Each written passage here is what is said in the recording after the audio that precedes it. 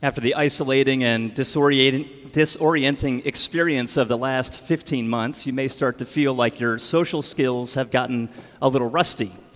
You may feel like you're out of practice when it comes to basic communication and especially conflict resolution. As many COVID-era restrictions are lifted, many of us find that we're still highly anxious, impatient, easily angered, and irritated. We may not be able to express ourselves in the most constructive of ways, and we don't even know how to greet one another anymore. We're all socially awkward now. Just the other day, I was walking through Central Park, and I saw one of those trees that is carrying a sign. Have you seen these signs that have been wrapped around some of the trees in the Central Park that say, "It's okay to hug me"? Well, I feel the same way. It's okay to hug me too. But we're all trying to figure out how to be human again. And that got me thinking, because in many ways, that's what the Bible is all about. Jesus not only shows us what a truly human life looks like, but he lived, died, and rose again in order to make us fully human, to make us the people that we have been called to be. The whole reason why Jesus came was to renew God's image in us so that we might reach our full potential in God's eyes. And so today I'd like to go a little bit deeper and explore, how Jesus transforms us into our truest selves. And that means I need you to do something for me. I need you to put your thinking caps on. I need you to embrace your inner theologian, because this is one of the most important and yet most often misunderstood aspects of the Christian life. What I'd like to try to tackle today is the topic of sanctification. And let me tell you why this is so critical. Let me use an analogy. Have you ever met someone who seemed perhaps a little emotionally stunted? Perhaps they had matured in developmentally appropriate ways up until a certain point, but then they stopped. And as a result of that, they are very touchy when it comes to criticism, hypersensitive about the complaints of others. They overreact to negative situations. Perhaps it takes them longer to recover. And they're very harsh towards the mistakes of others. They fail to make good choices for their own life and seem to be incapable of taking responsibility. Now, do you get what I'm talking about? It's one thing if a toddler drops down on the floor kicking and screaming because they don't get what they want, but it's another if a grown person does that. That's awkward. Well, that's just an analogy, but here's my concern. If you don't get sanctification, then you're never going to grow up as a Christian. And my fear is that there's too many Christians walking around who are, in a sense, spiritually stunted. They've matured up to a certain point, but then they have stopped. And it's awkward, and it's not healthy for any of us. So I'd like us to take a closer look at sanctification today by considering what it is and how it works, with a specific focus on Galatians chapter 2, verse 20. And here the Apostle Paul simply writes, "I have been crucified with Christ. It is no longer I who live, but Christ who lives in me. And the life I now live in the flesh, I live by faith in the Son of God, who loved me and gave himself for me." This is God's word. It is trustworthy and true, and it's given to us in love. Well, first off, what is sanctification? Well, you can hear the Latin root sanctus behind this word. And the word sanctus simply means holy. So sanctification is the process of being made holy. But therein lies the problem. Because most people would say, well, who wants to be holy? I don't want to be holy. I want to be happy. I don't want to be restricted. I don't want to be dull and uptight. I want to let loose and have fun. Now, it's understandable if you feel that way, but I think that feeling is the result of the wrong idea when it comes to what it means to be holy. You see, holiness connotes this idea of being detached, removed, humorless, reserved, unapproachable. We assume that in order to be holy, we have to cut ourselves off from other people. We have to do everything we can to avoid being tainted by anyone or anything that is broken. But that can't be right, because Jesus is the holiest person who ever lived. He defines holiness. He sets the standard. And Jesus was none of these things. He wasn't distant, removed, or unapproachable. No, he was warm and engaged. And he pursued people, even in the messiness of their lives. And he loved them. He lived an utterly holy life. And his life was absolutely beautiful. So we must have the wrong conception of holiness, because holiness, as Jesus models for us, is the kind of life that we were made for, the kind of life that we should aspire to, the kind of life that we should long for. And we'll never become the people that God created us to be unless and until we make being like Jesus the central passion of our lives. So let me see if I can change the way we think when we hear that term, holiness. Well, probably the most common definition of holy is set apart. People will say, well, what does holy mean? It means to be set apart. And that's right. There's a lot of truth to that. But that is actually what introduces this idea of being separate, removed, distant.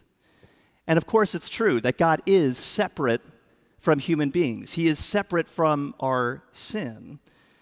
But when we think of holiness purely in terms of separation, the pastor theologian Sinclair Ferguson suggests we're approaching the question from the wrong place, and we're putting the emphasis on the wrong spot. Because you see, before human beings ever existed, before sin ever entered into the world, God was, is, and will ever be holy. The triune God, Father, Son, and Holy Spirit, has always been holy before there was anything to be separate from. So what does it mean for the triune God to be holy? This is what the seraphim around God's throne in Isaiah chapter 6 cry out, holy, holy, holy is the Lord God of hosts. So what does it mean for God in his own inmost being to be holy before there was anything to be separate from? Well, Sinclair Ferguson writes, when we say that the triune God is holy, we mean the perfectly pure devotion of each of these three persons to the other two, absolute, permanent, exclusive, pure, irreversible, and fully expressed devotion. It's not something mechanical or formal or legal or even performance-based. It is personal. In a sense, holiness is a way of describing love. To say that God is love and that God is holy is ultimately to point to the same reality. Holiness is the intensity of love that flows within the very being of God, among and between each of the three persons of the Father, Son, and Holy Spirit.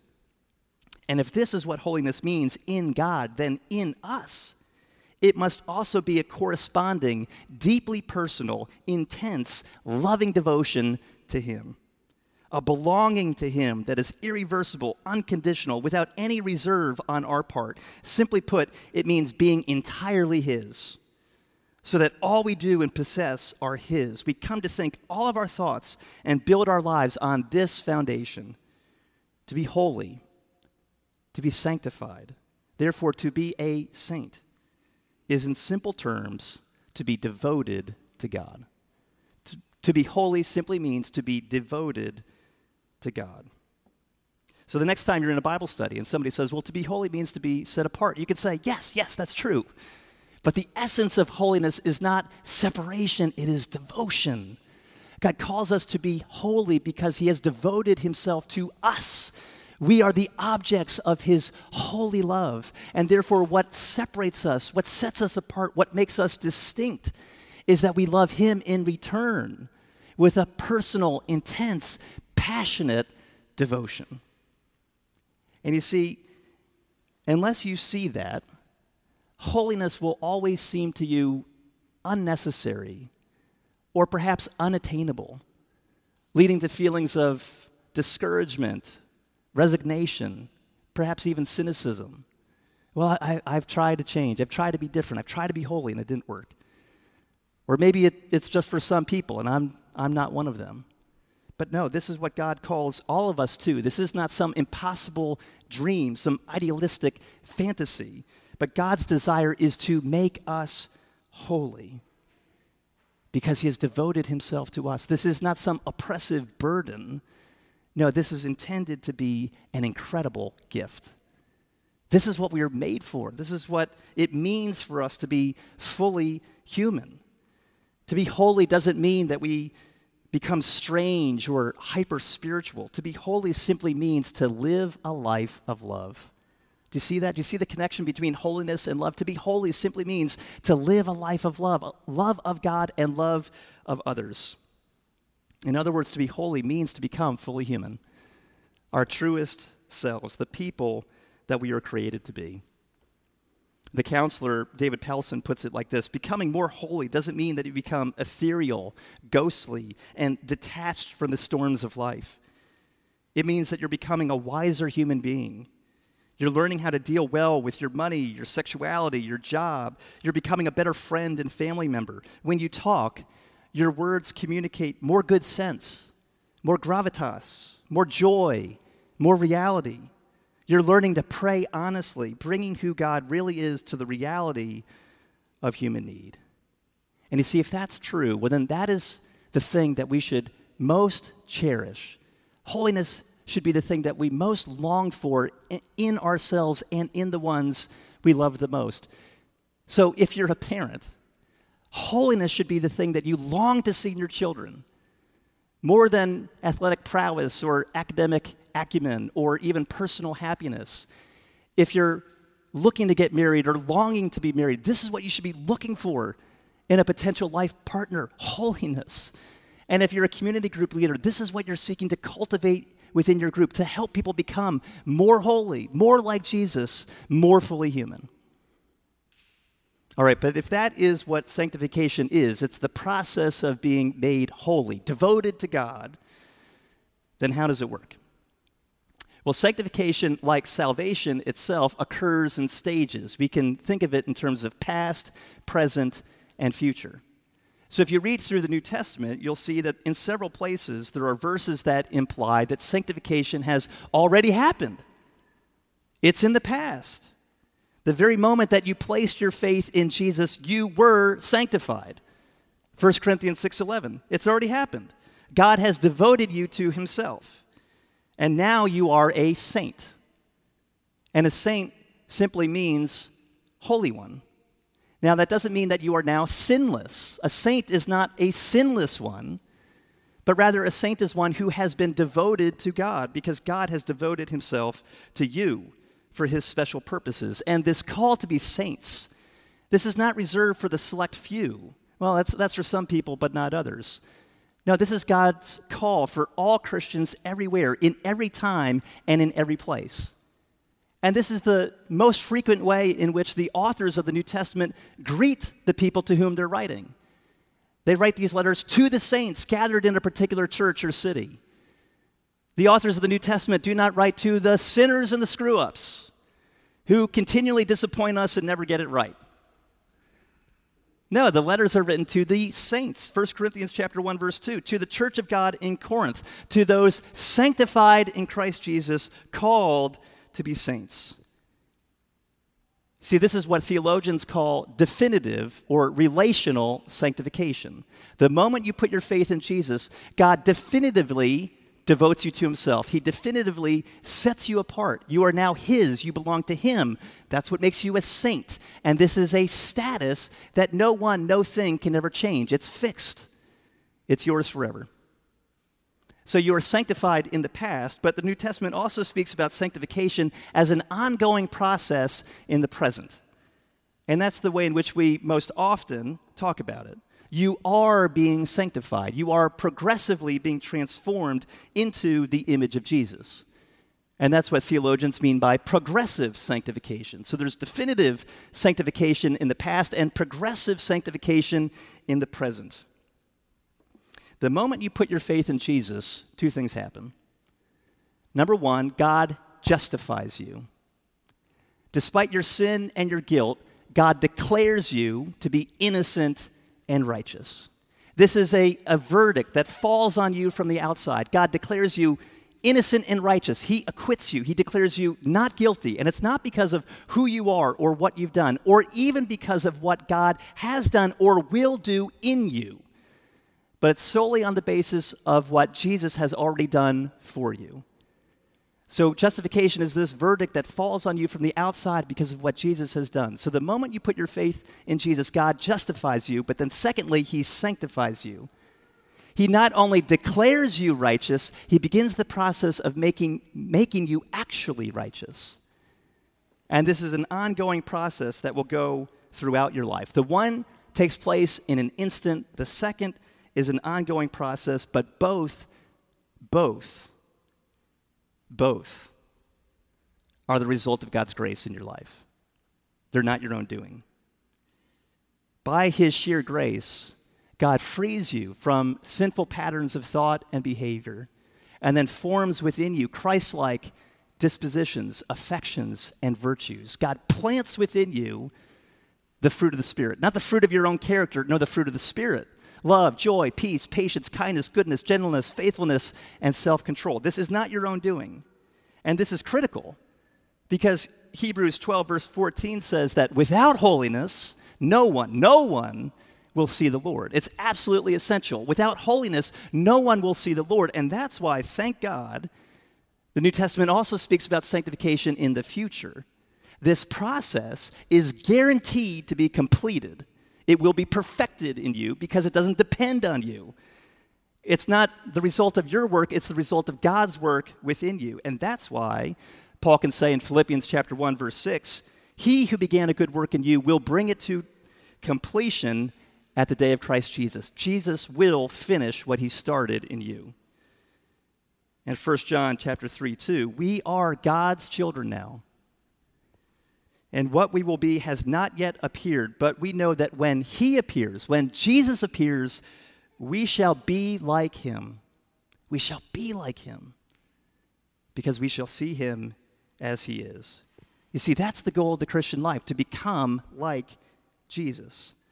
And the key to understanding it all is union with Jesus. See, when you put your faith in Jesus, it unites you so intimately, so tightly, so personally to him, that everything that is true of Jesus becomes true of you. That's the key to understanding Christianity. If you put your faith in Jesus, everything that is true of him becomes true of you. So if Jesus died on the cross in your place as your substitute for your sin, and that was raised to a whole new life, then in a certain sense, you could say, you have died to that old way of life, and you have already been raised to new life in him. And that's what Paul's talking about in Galatians chapter 2, verse 20. And you can see how he plays with the different tenses of sanctification. He starts out by saying, I have been crucified with Christ.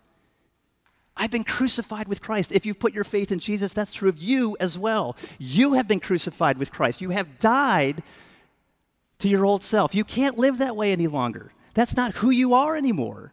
It's just not true. You have changed.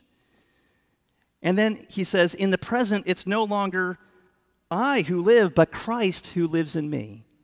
That's happening right now. Christ is at work in you by the power of his Holy Spirit. He's dwelling within you, and that's what gives you the power to live differently. And the motivation for it all is love.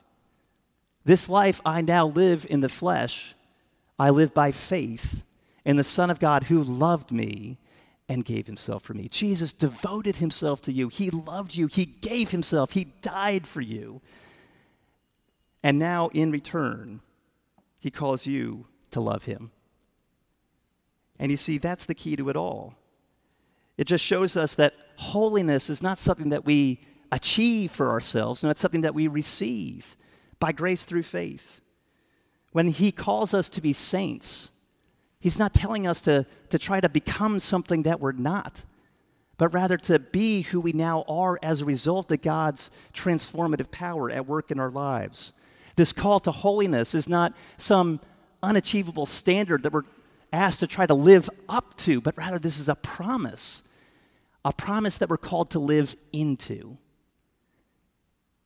And this is what most people don't get right. Most people are so confused about sanctification and this process of being made holy because we think that we have to make ourselves holy. And if we are holy enough, well, then God will accept us. Jesus will love us. We think that holiness is the way to Christ. But Spurgeon said, no, we've got it all backwards. That's all wrong. Holiness is not the way to Christ. Rather, Christ is the way to holiness. If you have him, then he will make you holy. But this brings us to the trickiest part of it all. If sanctification is the work of God's grace in us, and if it's true that it's no longer I who live, but Christ who lives in me, well, then what is my role in this process? What am I supposed to do? And this is where people tend to fall into one of two opposite errors. There are some who would say, well, without holiness, no one will see the Lord. And if that's true, well, then you better get cracking. You better do more. You better try harder. You better make yourself holy. You got to clean up your act, because without holiness, no one will see the Lord. You got to make yourself holy. But then there's others who say, but if this is God's work of grace in you, well, then I don't have to do anything. I can sit back and relax, and I can just wait for God to zap me and change me. And if he doesn't change me, well, then that's his fault. This is his work, not mine. But they're both wrong. Both of those errors are wrong. So what's the right way? Well, J.I. Packer, I think, put it best when he said that God's way of change is neither activism nor apathy. God's way of change is not self-reliant activism nor God-reliant passivity, but rather God-dependent effort. God-dependent effort. You see, you're not going to change. You're not going to become more like Jesus by just sitting there. Now, there is something you're supposed to do. You are supposed to exert yourself. There is effort that you are supposed to put forth. But the effort you put forth is the effort of depending on God more. It sounds a little counterintuitive, but that's the key. The effort you put forth is the effort of relying more and more on Jesus rather than yourself. Take a look at Romans chapter 12, verse 2. Here Paul says something rather curious. He says, do not be conformed to this world, but be transformed by the renewal of your mind. Now, this struck me in a fresh way this week, because this is an odd way of putting things. Paul's speaking in the passive rather than the active voice. You would think that he would say, don't be conformed to this world, but change yourself. Transform your life. But that's not what he says. He says, be changed. Be transformed. Be transformed by the renewal of your mind. So how do we engage in an activity in which we are going to be transformed rather than transforming ourselves? Well, again, Ferguson puts it like this. The explanation is that we are to allow this to take place in our lives by yielding to what God does through an instrument in his hands.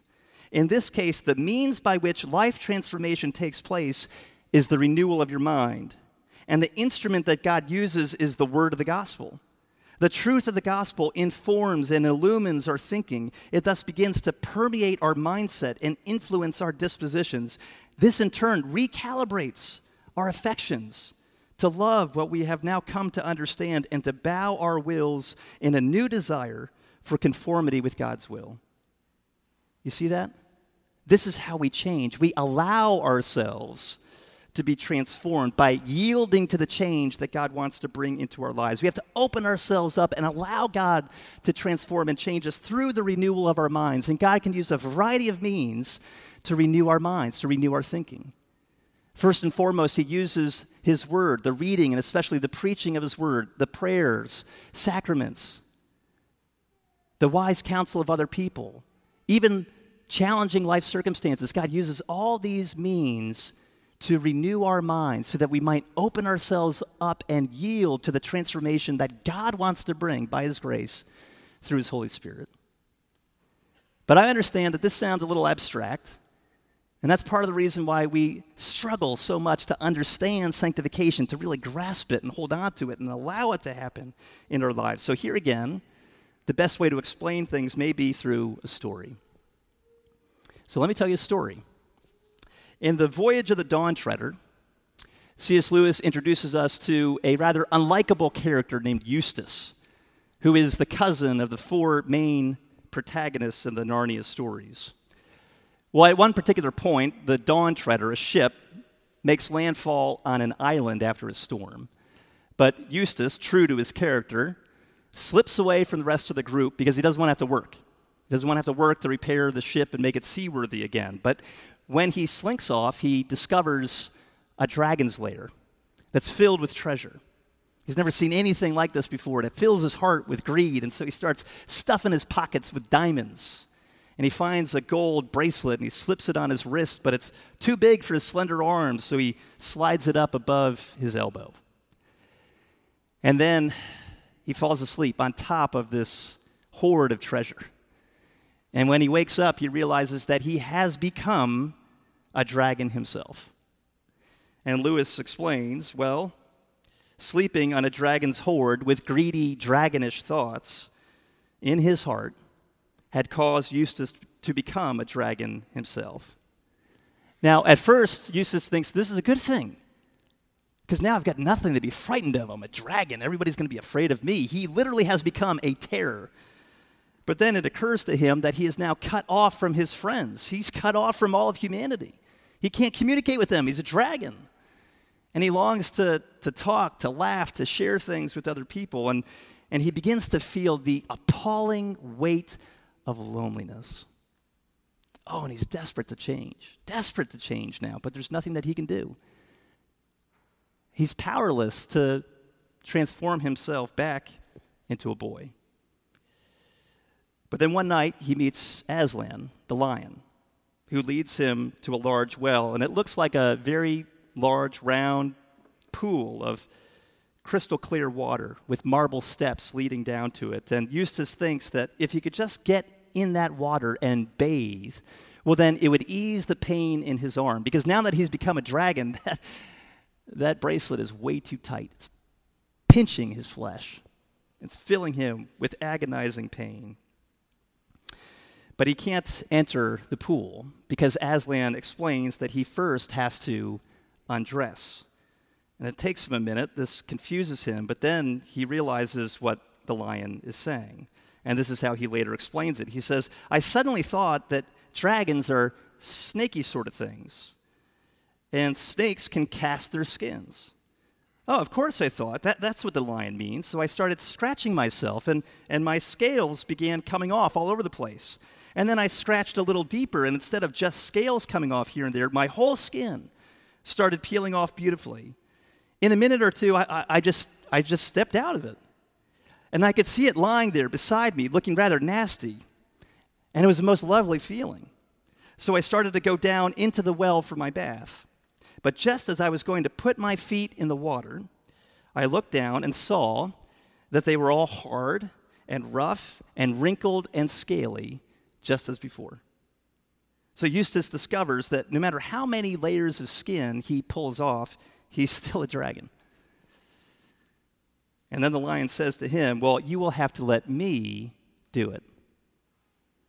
I was afraid of his claws, I can tell you, but I was pretty nearly desperate now, so I just lay down flat on my back and let him do it.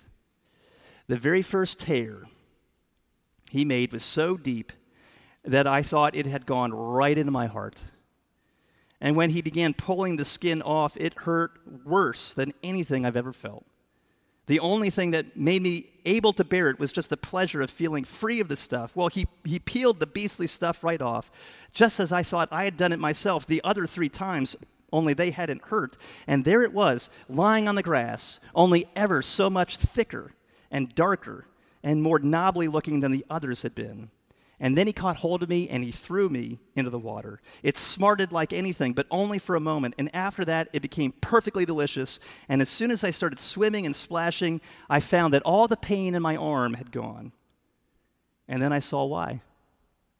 I had turned into a boy again. And after a bit, the lion took me out and he dressed me in new clothes. But you see, do you get it? As a result of our human rebellion and sin, we have lost something of our humanity. We have dragonish thoughts that we harbor in our hearts that distort our humanity and cause us to be less than what we're called to be. We are less than fully human, less than the people that God destined us to be, and we cannot fix ourselves. That's the point. And perhaps you know that from experience. You've tried to make changes in your life, but you realize that they were superficial and they didn't last. It was like scratching scales, but it didn't get underneath the surface. You couldn't actually change your skin. And the only way that we can truly change is if we allow God to pierce us with his claws, right seemingly to the heart, and to rip out of us all that is not of him. Layer upon layer of patterns of thought and behavior that have distorted our humanity. Now, it doesn't happen all at once, and the process may be long and difficult and at times painful, but that is the only way to become human again. Lewis concludes this chapter by writing, "It would be nice and fairly near true to say that from that time forth, Eustace was a different boy. To be strictly accurate, he began to be a different boy. He had relapses. There were still many days when he could be very tiresome, but most of those I shall not recount. The cure had begun." And so it is for you too. If you open yourself up to Jesus' way of change, you will be different. But there will be lapses. There will be setbacks and disappointments. There will be failures. But we don't need to dwell on that. Because if you open yourself up to the change that Jesus brings, well, then the cure has begun. And God will finish what he has started in you. He will transform you into someone who is utterly devoted to God, to someone who is holy. Let me pray for us. Father God, we acknowledge that holiness often does seem unattainable and impossible, a burden which weighs on our conscience. But help us to see that we cannot, and in fact, we're not even supposed to change ourselves, but rather we are called to be transformed by the renewal of our minds. So renew our minds today through the truth of the gospel. Help us to open ourselves up, to yield to you and to the changes that you long to bring to us, so that we might become the people that you have destined us to be. We ask this in Jesus' name and for his sake. Amen.